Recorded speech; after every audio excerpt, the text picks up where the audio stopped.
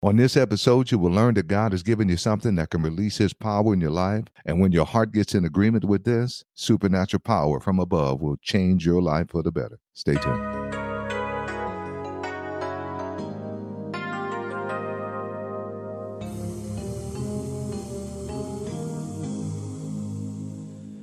Life was bitter to the core. There was nothing to live for until love came. My name is Harold J. Perkins, and at the age of 17, I was selling drugs and on my way to an early grave. While sitting in my house with about 10 guys, God gave me an out-of-body experience, and I was lifted above the room. I could see everything moving in slow motion. After that, I got up and put those guys out, and I cried out to Jesus Christ. He came into my life with liberty and purpose. Then I ran into religion. And it has taken me over 40 years to navigate through religion to fully understand what came into me that day. This podcast is to help put you on a faster track than it took me to get through religion and experience life, liberty, and purpose on a higher level. So get ready. We're about to start a revolution.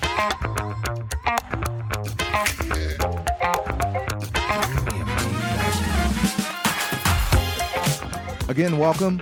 I'm excited to continue talking about dominating on earth in your area of gifting. To do so, you're going to have to decide on whether you're going to follow Jesus or religion, whether you're going to believe what Jesus said or what religion is saying. Religion is saying, come on, do you really think that you can have what you say?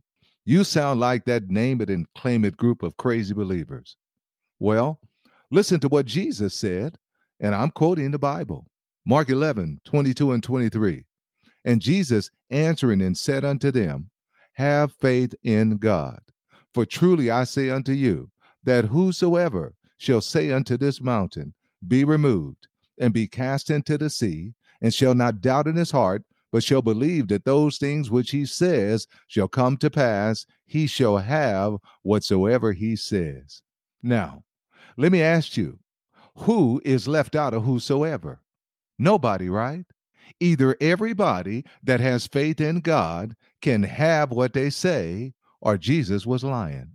And we know that the Son of God cannot lie. Now, there is another component that Jesus said must be added to the words we say, and that's believing in your heart. He said, if you will say even to a mountain to move and believe in your heart, it will obey you. And he didn't say this would happen for only super spiritual people. He said it would happen for whosoever. Some religious people have said this kind of power stopped when the last apostle of Jesus died. That can't be true because this kind of power was working in men before Jesus came to earth. I'm going to the Old Testament now, the book of Joshua, verses 12 and 13. This is when the people of God were fighting a battle against 5 other armies, and the sun was about to go down, and they needed the light so they can finish the battle. Listen to what Joshua did. Verse 12 says, Then spoke Joshua to the Lord in the day when the Lord delivered up the Amorites before the children of Israel. And he said in the sight of all Israel, Sun, stand you still upon Gibeon. Now, he's talking to the sun. He goes on to say, and you, moon, in the valley of Angelon. And the sun stood still, and the moon stayed until the people had avenged themselves upon their enemies. Is not this written in the book of Jasher? So the sun stood still in the midst of heaven and hastened not to go down about a whole day. Joshua lived a long time before Jesus, and he got what he said about the sun because he believed it in his heart. How did Joshua develop this kind of power to have what he said? He followed God's instructions. Listen to Joshua chapter 1, verse 8. This book of the law shall not depart out of your mouth, but you shall meditate therein day and night, that you may observe to do according to all that is written therein. For then you shall make your way prosperous, and then you shall have good success. Joshua meditated in the principles of God's word until it got in his heart. This is why this doesn't work for most believers. It's not in their heart yet. When I realized this, I started listening to messages from preachers who taught these principles. I would even go to sleep with headphones on, listening to these principles.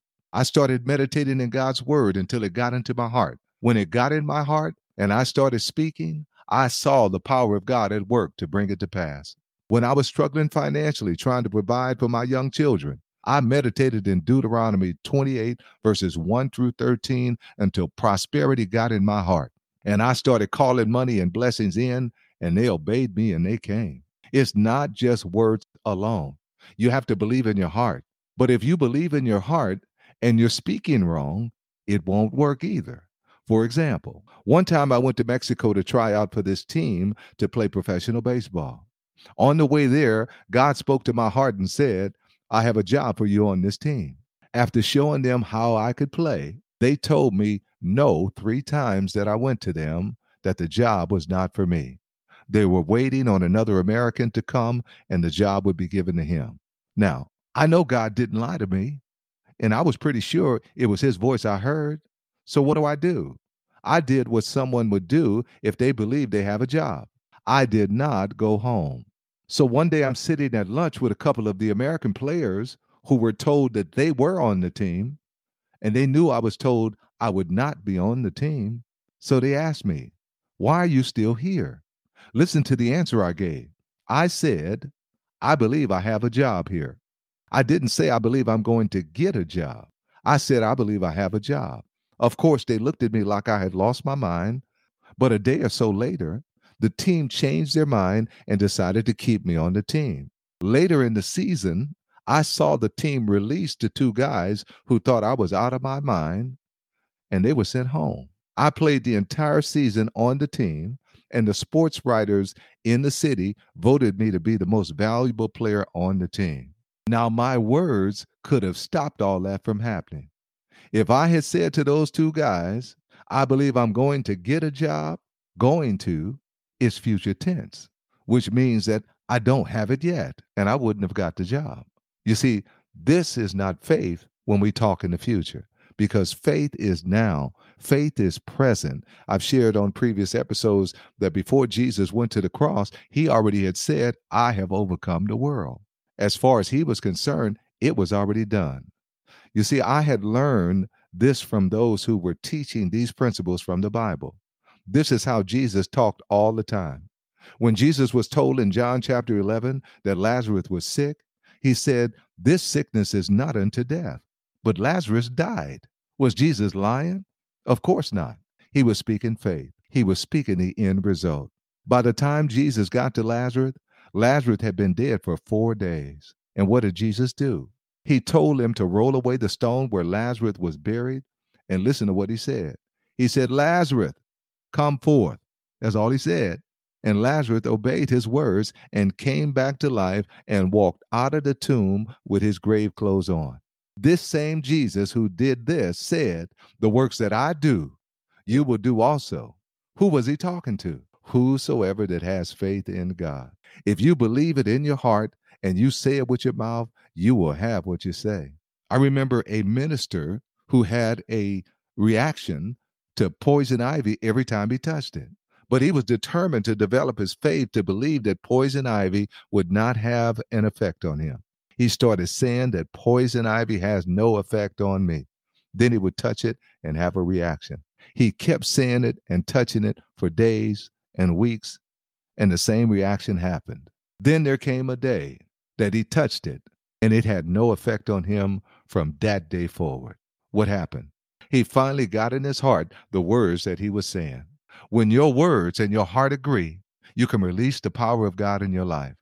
This is not for a few special people that God loves. God wants to be believed. He is looking for those who will believe him. Some people wonder why God chose David in the Old Testament to be king over his people, thinking that David was just a shepherd boy, but he was much more than a shepherd boy. He believed God and moved in these principles of faith that are released with words. Listen to this account here. I'm in 1 Samuel chapter 17, verse 41 through 50. Let me set the stage for this. The people of God were fighting against the Philistines. David's brothers were in the army, and David's father sent him to take food to his brothers. When David got there, David sees this giant. I mean, he's a big boy. I've heard that this guy was probably taller than 9 feet tall. And so he was out talking mess to the army of God. And David came and heard this guy talking. He was challenging somebody to come out and fight him. And all of the men in the army were afraid because this guy was so big. So David comes up and sees this guy and say, hey, what y'all doing? Why are you letting this guy talk about your mother like that? No, I'm just kidding. Okay. No, he said, why are you letting this guy talk about us like this? Why isn't anybody going out to challenge him? So David goes to the king and says, hey, I could take this guy. And the king says, son, come on now, settle down. This man is a man of war, and you're just a young kid. He said, I could do it. I killed a bear, and I killed a lion that tried to take the sheep. I could do it. And so he finally talked the king into letting him go. And now I'm going to pick up at verse 41. And the Philistine came and drew near unto David. And the man that bare the shield went before him. And when the Philistine looked about and saw David, he disdained him, for he was but a youth, and ruddy, and of a fair countenance. And the Philistine said unto David, am I a dog that you come to me with staves? And the Philistine cursed David by his gods. And the Philistine said to David, come to me, and I will give your flesh unto the fowls of the air, and to the beasts of the field. Then said David to the Philistine, you come to me with sword, and with a spear, and with a shield, but I come to you in the name of the Lord of hosts, the God of the armies of Israel, whom you have defiled. This day, listen to what David says, this day will the Lord deliver you into my hand, and I will smite you and take your head off from you. And I will give the carcass of the host of the Philistines this day unto the fowls of the air and to the wild beasts of the earth, that all the earth may know that there is a God in Israel. And all this assembly shall know that the Lord saves not by sword and spear, for the battle is the Lord's, and he will give you into our hands. And it came to pass, when the Philistine arose and came and drew near to meet David, that David hastened and ran toward the army to meet the Philistine. And David put his hand in his bag and took a stone and slung it and hit the Philistine in his forehead, that the stone sunk into his forehead, and he fell upon his face to the earth. So David prevailed over the Philistine with a sling and with a stone, and smote the Philistine and slew him. But there was no sword in the hand of David. Therefore David ran and stood upon the Philistine, and took his sword, and drew it out of the sleeve, and slew him, and cut off his head therewith. And when the Philistines saw their champion was dead, they ran off. David did exactly what he said. He knew God would work with him by the words he spoke and believed in his heart. And God will do the same for you. Become perfected in speaking words that you believe in your heart. There is no limit as to what can happen for you, because God has no limits. Listen to James 1:26. If any man among you seem to be religious, and bridles not his tongue, but deceives his own heart, this man's religion is vain. This is telling us we need to watch what we're saying. And if we don't watch what we're saying, our faith in God is vain. We release God in our lives with words that we speak and believe in our heart. Listen to James chapter 3, verses 2 through 12. For in many things we offend all. If any man offends not in word, the same is a perfect man or a mature man, and able to bridle the whole body. Behold, we put bits in the horse's mouth, that they may obey us, and we turn about their whole body. Behold also the ships, which though they be great, are driven of fierce winds, yet are they turned about with a very small helm, wherever the captain desires. Even so the tongue is a little member, and boasts great things. Behold, how great a matter a little fire kindles, and the tongue is a fire, a world of iniquity. So is the tongue among our members, that it defiles the whole body, and it's set on fire of the course of nature, and is set on fire of hell. For every kind of beast, of birds, and of serpents, of things in the sea is tamed, and has been tamed of mankind, but the tongue can no man tame. This means we need the Spirit of God to help us to tame our tongue. Verse 8 again, but the tongue can no man tame. It is an unruly evil, full of deadly poison. Therewith bless we God, even the Father, and therewith curse we man, which are made after the similitude of God. Out of the same mouth proceeds blessings and cursing. My brethren, these things ought not to be so. Does a fountain send forth at the same place sweet water and bitter? Can the fig tree, my brethren, bear olive berries, either a vine, figs? So can no fountain both yield salt water and fresh. This is telling us that we need to watch what we're saying, and we need to watch the words that are coming out of our mouth. You know, when I first received the Lord Jesus Christ, just about my whole vocabulary was 4-letter words. Nobody had to tell me I needed to change my vocabulary. I knew it on the inside, and I did. But it didn't happen overnight. And now that I'm understanding the value of words, I'm very careful about the words that I speak. I don't speak doubt and fear. And I very rarely speak about the future of what God is going to do. I speak as if it's already done. I'm working to perfect my speech to speak like Jesus. Jesus would not set a standard for us that we can't attain. We can do what he said we could do.